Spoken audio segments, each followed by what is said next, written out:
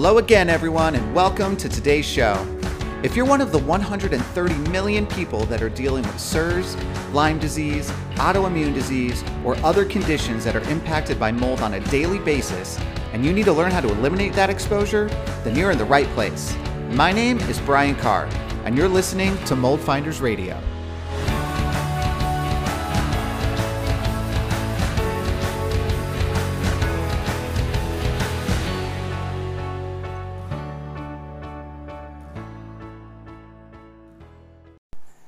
Hey everybody, what's up? We're back, another episode.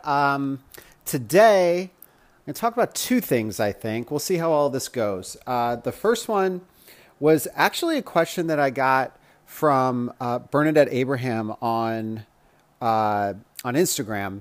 She had a client that she was working with, and by the way, she's in Dubai. It's so cool to be able to interact with all of these like health experts like all over the world. It's pretty amazing. So I've had a good number of chats with her. Go check her out. It's Bernadette.Abraham on Instagram. She has a lot of awesome stuff that she shares. And so anyways, I think we started talking like a year ago maybe, and it's nuts because she's in Dubai, and I think it's a 13-hour difference where they're ahead of us, and I'm in California, so they're ahead of California time. So literally, like, I'm talking to her at like 9 o'clock at night, maybe it was 11 hours, and it's like 8 a.m. her time or something. I'm like talking to someone in the future, and we had done calls like that to talk about stuff, which is cool. So, anyways, she reaches out to me. I don't know, like a week or so ago, maybe a couple weeks ago. And she's like, hey, I'm working with this client, and they've done a lot of work on their house to get rid of mold issues. They're getting better. And then they had a flood basically. So like they've done all this work, they've invested all this time in their health. They've invested time in the house and getting it back. And then they had this tub in their bathroom flooded. And she was asking, she's like, I want to be able to try to like tell my client what they should do with this. The flood already stopped, so this wasn't immediate, right? So this, it had happened basically, and they kind of, they stopped the water. They had dried, some days have gone by, right? Like this didn't happen, 30 seconds ago, and then she called me, right? So some time had gone by, like a week or so or whatever, and she was saying, I want to make sure that they're doing whatever they need to do to make sure that there's not a lingering problem that's going on, And so basically like what they've done, they kind of just dried everything up. Right. And when I say dry, I mean like with towels, right? Like that's kind of how they dried everything. And so, and she's like, Brian, can you share with me like things that they should be doing? And so I said, okay. So I kind of asked for like what the layout was of the place and what was going on. So this is on a second floor. So there was a room below, right? And then obviously it was a bathroom, there's walls on either sides of the shower and the tub and like all that stuff, right? So, what I said is like, well, there's a few things. One, there's a pretty good chance that there's still damp building materials in there. If things weren't professionally dried and you're just kind of like putting fans in there and then wiping stuff up, when water gets under floors or in walls or stuff like that, you could put a fan on it all day. It's not going to dry it. Like, so, or if it does, it's going to take a really, really long time. And one thing that we know, or if you didn't know, you'll know now, is that certain mold types could grow within 24 hours. Bacteria can grow within a couple hours, right? So you're talking mold can take 1 to 2 days. Bacteria could just take a few hours. So it's important, that stuff is obviously like dry and not lingering for any extended period of time, because that's when you're going to start to get all this microbial growth and all these problems. So they got a place where there had been a water event, and it had been about a week. And so the first thing I said was like, they can get a moisture meter. It doesn't have to be one of these super high-end moisture meters, right? And they can try to map it out themselves on the floor, or they could bring some, an inspector. And I don't know what the inspection landscape is like in Dubai. From what Bernadette tells me, it kind of sucks. So I don't really know what resources they have there. So I was trying to give things that they could do on their own, basically, and not have to bring someone in, because I don't know who they have to bring in. So I sent the link of the moisture meter that I include in Moldfinder's method is part of the tool lists that people could use to get things done, right? So I send her that link. I was like, so they could use this moisture meter. And basically you want to do moisture, it's called moisture mapping. You take the meter and you're basically doing readings on different areas of the flooring and the walls in different areas, right? So the way that these meters work, they're relative. What that means, and that's if you're not putting pins in the walls. So there's two different types of moisture meters. This is turning into a moisture meter talk, apparently. So, yeah, so we'll talk about that for a second. Okay, so moisture meters, there's kind of two types. There's pin and pinless, all right? Pin means that you have two little pins at the top of the meter, and you put them into, you kind of stick those pins into the building material. You stick them into drywall. You stick them into wood framing. You stick them into flooring or carpeting or whatever. And with those types of meters, you could actually, well, some of them, depending on which ones you have, you could actually change the building type thresholds and baselines on your meter. So you tell it like, I'm going into drywall, I'm going into wood, I'm going to whatever, and then it adjusts its calibration for that. The pinless is basically this pad that's on the back of the meter, and you just set it down on stuff. So you put the back against drywall, you put the back of it down on the floor, you put it against tiles in a shower or whatever, and it gives you what's called a relative reading. So it's a little different. Like the pin one will actually tell you direct percentage of moisture content in there. The other one gives you just kind of like a number. The one that I use goes from 0 to 1,000. And it's all meant to be relative. So what you need to do is you actually need to find a baseline somewhere, typically on the same type of building material. So if I was doing it on a floor, I would take it and I would go as far away from where I think the water issue is on that same type of floor, right? So if it's tile, you want to be in the same type of tile. If it's the wood floor, you want to be in the same type of wood floor. Same goes for drywall. Same goes for anything. If it's on drywall, you want to go up higher on the wall. You want to go away from where you think the moisture is going to be, and you get a baseline reading, okay? Then the way this meter works is that you do comparisons. And so if I see that the baseline all the way on the other side of this bathroom is whatever the number is, let's say that it's, I don't know, 300 or something, right?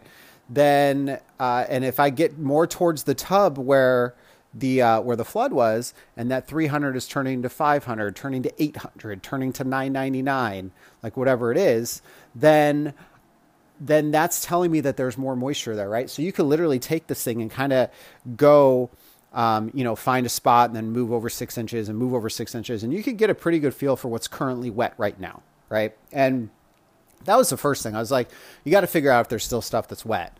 Now that's not the end all be all. It doesn't mean if that there's an area beyond that that's not wet, that there's no problem there, because it could have dried in that area. The further away you get from the source of the water, the less water that would have gotten there, meaning the faster that would have dried, right? So it doesn't mean that there's nothing happening beyond. It's just giving you an idea of kind of extent and how far the water has spread at a minimum, right? That's what we're trying to figure out to start with. So I told her to tell him to do that on all the flooring, in the bathroom. Also, all of the walls and baseboards, like the lower walls and the baseboards throughout the entire bathroom. Because when water gets toward a wall, it can wick up the wall. So imagine this. Imagine you have a paper towel and you have like a little puddle of water on your counter, right? And imagine you just put the edge of the paper towel, just the tip of the towel touching the water. What's going to happen? The water is actually going to soak up the towel. It's going to wick. It's called wicking. It's going to soak into the towel and move upward up the towel. So that's how water works into walls when there's a water event on the floor. Water will get to the wall, get to the bottom of the wall. Drywall is just like paper, basically, and it'll soak up the drywall, right? Now, you may not see the water damage on the front because the water wasn't actually hitting it from the front, right? So a lot of times that water damage is actually happening behind the wall and you can't even see it. And so using a moisture meter like this in an area where there's been a water event, you could try to get a feel like, are these walls impacted? Were these walls impacted? What was going on? And this is just initial investigation, right? This is just the initial thing. So I told her to have him do that on the flooring in there, on all of the walls in there, on all of the cabinetry in there as well. Water will go right under cabinets the same way. Do it the same way. And also to go to the rooms. Okay, so that's the first thing. So you focus on the room where it's happening. So let's just stay here. So that's step one. This is all like what the investigation and inspection process kind of looks like, right? This is how I go through a place where there's a flood. First, I do all the moisture mapping. Then I actually look at everything. Well, I kind of look and do the mapping at the same time, but we'll just break it out in steps for you. So then you look at everything and you say, okay, do I see any signs of water damage on the baseboards? So is there staining? Is there bubbling? Is there something that looks off? Is the flooring warped at all? Is it stained at all? If there's a vanity cabinet in the bathroom, are the toe kick plates, which are like the little wood pieces under the cabinet doors that keep you from kicking your foot completely under the cabinet. Like if you sit next to your cabinet and you try to kick under it, you're going to hit like a little piece of wood down there. It's called a toe kick plate. Maybe, I don't know why it's called that. Were people just like aggressively kicking under cabinets and hurting their shins? And then they're like, wow, we got to make a plate here to block that toe. I don't know. It's probably not what was happening. But anyway, so cabinetry. So you could look at the toe kick plates. You could look at the sides of the cabinetry. Any of these areas for signs of water damage. Again, like staining, bubbling, cracking, buckling, things like that, right? And so you kind of do a visual throughout the entire bathroom, right? So you've done a visual look. You've done moisture mapping through the whole thing. Now, that alone, a lot of inspectors don't even do that full process, right? A lot of people just come in and kind of look at stuff. I don't know what they do, but anyways, but that's just kind of step one, right? So step one is that you need to try to assess like the immediate area where the flood impacted. This though, outside of this, the next step, this is where so many people kind of stop. So many professional inspectors, so many, professional drying companies, they stop like in the room where the problem was. They're like, well, the water was in this room, so we're just going to look in this room. Your house doesn't know that your room cuts off at this exact point, right? Your house, if your house was a living thing, it'd just be like, I don't know, we're all connected. Like, I don't know that this is a bathroom and this is a bedroom. There's an open doorway here. This could all be the same room as far as I'm concerned, right? That's imagine your house thinking that way, right? So for us to go in and try to put logic like, well, there's a doorway right here, so this is a different room. Well, the water can't come past this magic doorway, can it? Because it's a different room, right? That doesn't make any sense, right? Your water doesn't know. It just moves wherever it goes, right? So we have to think that way too. You got to think like the water. The water's going to go wherever it can go. And the next thing you have to do is go look in every room that surrounds the room, that's touching the room where the flood happened, right? So if you had a bathroom where the flood happened, what's on the opposite side of all the walls that are touching that bathroom? That's the next step. And then you go do exactly what I just described in all of those rooms, right? Again, you're trying to map out the extent of how far you think that it went. Now, like I said, though, moisture isn't the end all be all, right? But you're just trying to get a feel of where your current starting place is, okay? So once you kind of figure that out, you got a feel for that. Now you've got to do testing. Now you got to figure out where the problems are, right? Has mold grown, basically? Is there issues? And so what you do is that you basically want to test walls, again, because water will wick up the walls, right? So to understand how far it's moved, you want to do wall testing, wall cavity testing, kind of at different points throughout the extent of how far the water's gone, right? So, for example, like if your bathroom is kind of split into two sections, and one section's further away from the tub, like let's say that's where your cabinets and your sinks and stuff are, but then like there's another section in the back and that's where your shower and your tub is, right?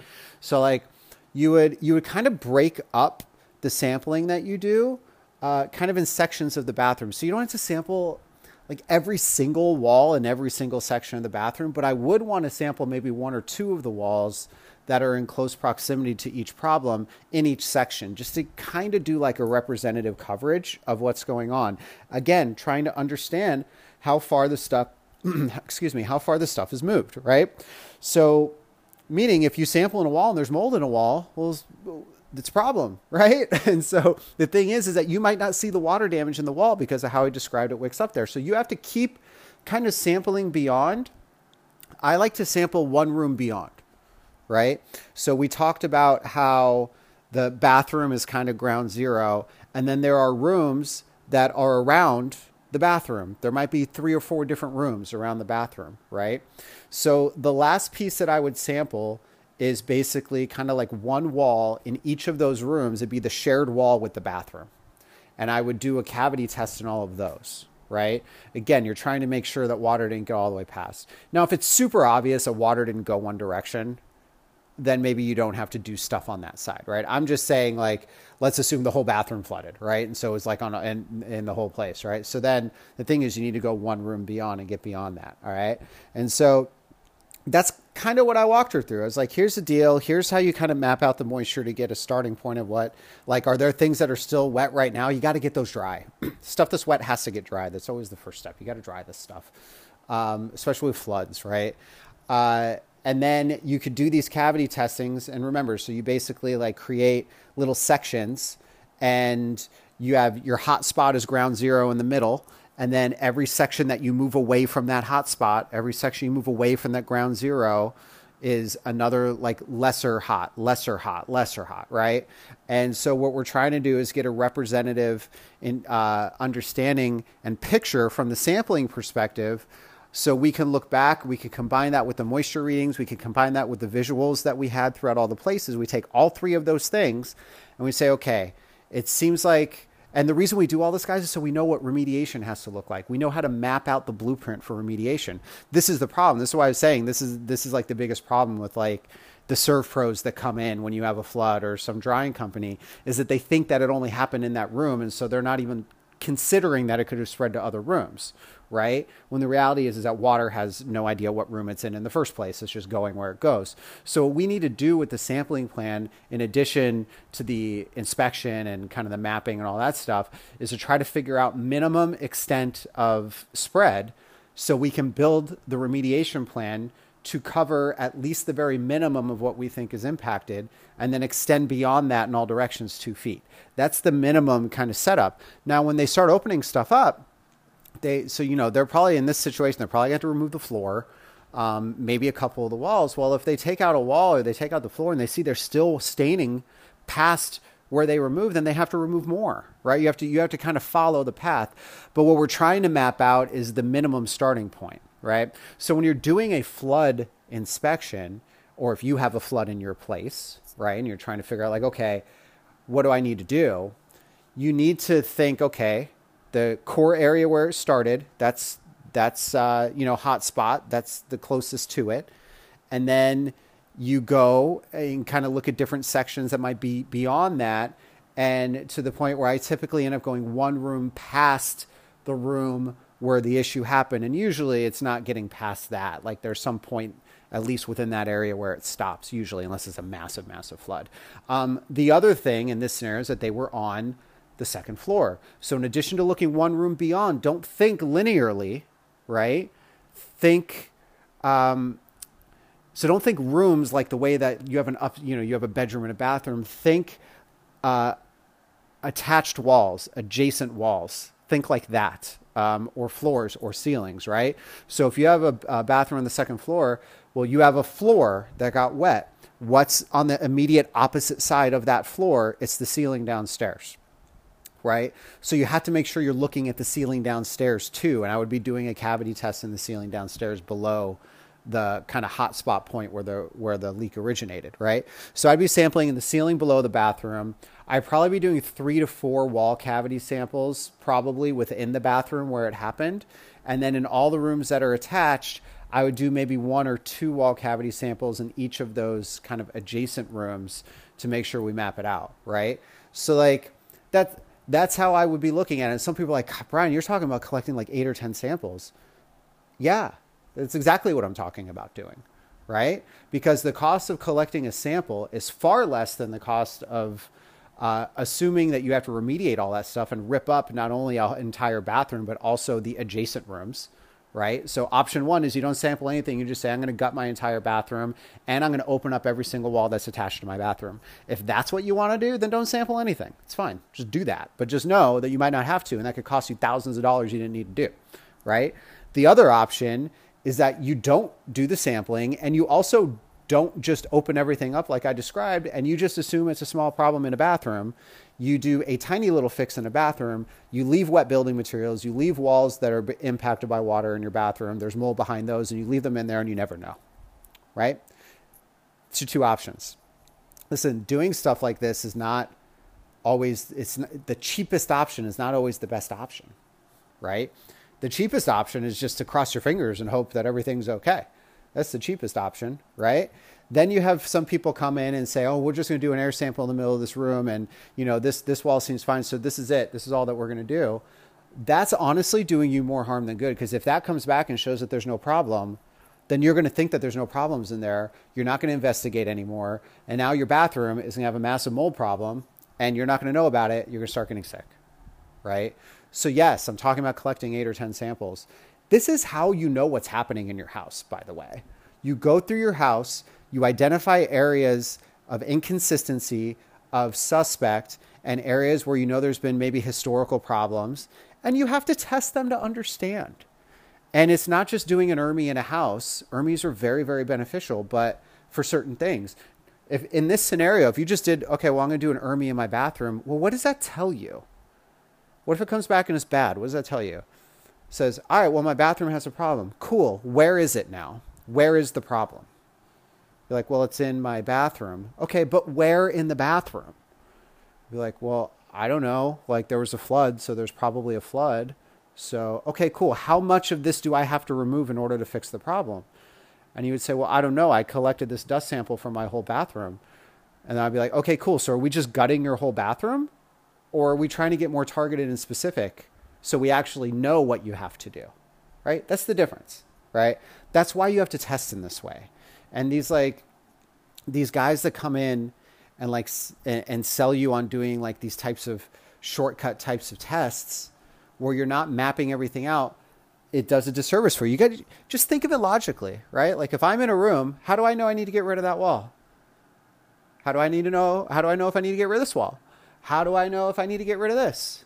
Is a dust sample going to tell me if I have to get rid of that exact wall? No. What if I tested in that exact wall? Would that then tell me that I have to get rid of that wall? Yeah. Right? So it's common sense, right? It just depends on what your goal is, what the issue is. If you're having a flood, you have to figure out what walls were impacted. You have to figure out what flooring was impacted, what cabinets were impacted, right? This isn't just a random, we're just going to kind of do a screening test in the bathroom and see if it's bad. The assumption is it's bad. We had a flood, right? Now we have what are we trying to achieve? We're trying to understand what we have to do to fix the flood problem. How do you fix a flood problem? You have to make sure that there's no more moisture. You have to dry everything out that's still there. And you have to remediate and remove building materials that have already been impacted by the flood.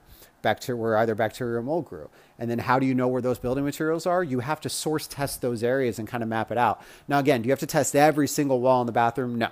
You can build this out in a way where you're kind of doing like this section, I'm doing maybe 2 of the 5 walls that are here. And then when I come to this section, I'm going to do maybe 1 on this side and 1 on this side, and I'm going to assume everything else in between was hit, right? And then I'm going to go into the room on the other side of this, and I'm going to do the wall that's adjacent to the bathroom just to make sure nothing came through, right? And so you could build it out that way, and that's fine. So you're not sampling every single wall, but you have to sample in a way that's going to map out the level of impact, all right, and the extent of where that went. So I just thought it was a good thing to share with you guys. I know that these things happen, right? Like we have floods, we have water events, we have stuff that happens, right? And the question is like, what do we do? How do we know that we fixed it? What's going on?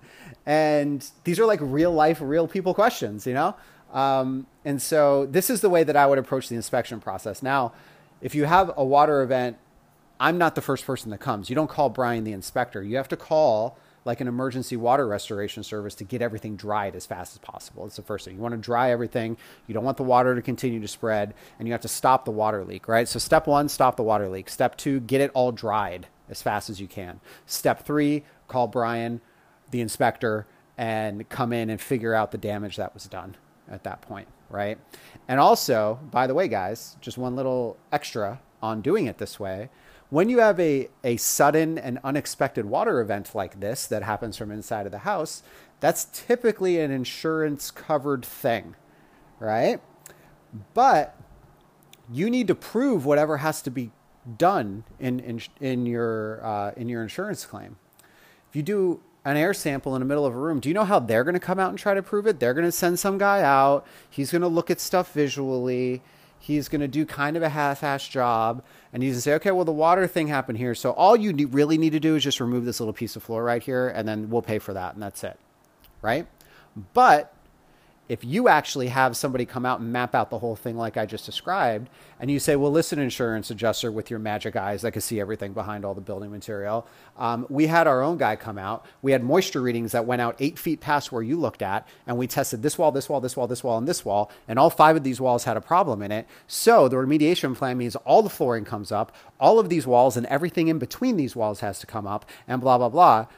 You're now validating what's happening. So now the testing that you're doing is supporting your claim to insurance, right? Because they're going to come out, send some guy out that doesn't look at anything like that and say that they don't have to do anything. And it's kind of going to be on you to prove that more has to get done, right? And the thing is, you have to do it first, right? Like if you take that, whatever they say, and you kind of do stuff, and then later you try to figure it out, odds are they're going to say, this claim is closed. Like, we already did this claim. You had your opportunity and you lost. And sorry, as far as we were concerned, this had nothing to do with that event because our inspector came out and said there was no other problem there. So I don't know what this is, but it looks like it might be something else, and it's not something that we're covering, right? So part of the testing, and the reason that we also test, 8, 10 samples, is to make sure that we can prove the movement and the flow of the water and the impact that the water has had. So then you can go and submit insurance claims and get that done. That's why it's so important to test. At the end of the day, you're asking somebody for money to do something. You're asking somebody who, by the way, does not want to give you any money. Their entire business structure is, let me take monthly payments from you and then never, ever, ever, ever give you any of it back. That's how the business is built, right? So they're clutching onto this money with their greedy little hands, and you have to figure out how to rip their claws out of it, right? And the only way that you can do that is as if you were approaching it as if it was a legal issue. And if you were building a case for court, you would have to have a lot of data and support, right? And so doing the cavity testing, doing the moisture mapping, doing the visuals around, having everything documented, this gives you all of that proof that you need.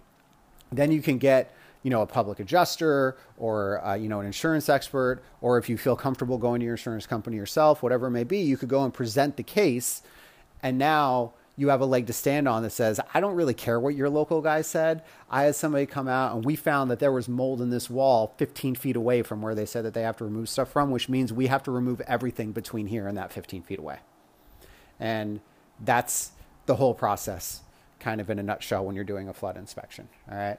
So, I don't know. We're all going to have a flood at some point. It's going to happen. Something's going to happen. So, bookmark this episode. Right? Because it's going to happen. I'm promising you, you're going to have a water event at some point in your life, whether it's this home or your next home. Maybe you've already had one and you're like, oh man, it sucks. I don't want this to happen. I want to do this the right way. Again, save this episode, bookmark it, do whatever happens on your podcast provider to save an episode. Because this is literally how I go through a house whenever there's a water event. This is exactly how I do it. So I broke the entire thing down for you in less than 27 minutes. I feel like that's pretty solid. All right, guys. Well, I think that wraps it up for me. Just real quick, now we're talking about this. The follow-up, let's say this thing all happened. You had to have remediation done, right? Well, remediators cut corners. It's just something that they do, right? And so, how do you know that they're going to do it the right way? How can you figure out what remediation company to bring in first? How can you check their work? Wouldn't it be great? Right? Because the last thing you want to do is spend 10 grand on a remediation, and then they screw the whole thing up and it didn't work. Right? So it'd be nice to be able to kind of be on top of that. Right? So I was thinking through that because this is just such a normal thing that happens for so many people that I work with. And so over the last couple of weeks, we put together this guide that's called the 10 most common remediation mistakes. And it's literally the 10 things that I see when I go into post-remediation inspections, the 10 most common things that I see where the remediators just screwed up and it causes the remediation to fail. And if they did these 10 things the right way the first time, odds are the remediation would have passed the first time around, right? And so what I want to do is I wanted to put that together in kind of an easy to digest guide for you guys. So either when you're interviewing potential remediation companies, you can ask the questions that are included in these 10 steps that they typically kind of mess up on that I've seen. Or while the remediation is happening, you could actually check on their work and make sure that these things are getting done, right? Wouldn't that be cool? Yeah, that'd be awesome, right? To be able to try to not lose that money on remediation that gets ruined. How many of us had remediation stories that are just horror stories, right? So many people. So this is a tool and a guide that I put together. It's completely free. I just want to try to give you some resources to help you on this mold journey you're on. If you're interested in grabbing it, you could go to remediationmistakes.com. It's remediationmistakes.com. All you got to do is put in your name, your email, and click the button that says send me the guide. And you know what I'm going to do? I'm going to send you the guide. It's going to be that easy. So check it out. This is, again, a resource for you guys, literally free for you. I just want you guys to have it in case these things come up, so you can have some tools at your disposal to sift through the lame remediators that suck and to check their work and make sure that you're getting the value out of your guys' money. All right. Does that sound fair? Cool. I hope so. So anyways, it's remediationmistakes.com. Go check it out. Go do it right now. You're probably listening on your phone. You could just open up your thing and go to it and go get it. And have a nice little weekend read. Today is Friday, so it's not that long, guys. It's not going to take you a whole weekend. But there are some other cool tidbits in it. It's not just the 10 mistakes. We also added in some other things for you as well. So it's a nice little design that we put together for you. Hope you guys find it valuable. Hope you found this podcast valuable. If you did, please take a second and just give me a rating and a comment on the podcast if you could. It's how it kind of ranks up the podcast so other people can see this, right? So like one thing I say all the time, I've said it in the webinar I've done a few times, like it is on us to share information with people so we could start taking our lives back from this mold thing, right? And the only way that we do that is that we share resources, we share information sources, we share things with everybody, let them know where we're getting it. This is where the good information is. This is where it is, right? So part of a way to do that is by getting a couple more reviews, a couple more likes, things like that on a podcast. It increases its visibility within the platform, right? Because then the platform thinks that there's good content that's being put out and more people should see it, So while it may sound selfish and a little bit, I would love to see a ranking go up on a podcast. The reality is we're all in this together. We're all mold finders and we need to be supporting each other. This is why I'm putting out free content for you guys all the time, is to be able to support you guys. And so if you could take a minute to support me too, I'd really appreciate it. All right, guys, that's it. Have a great weekend. We'll talk to you later.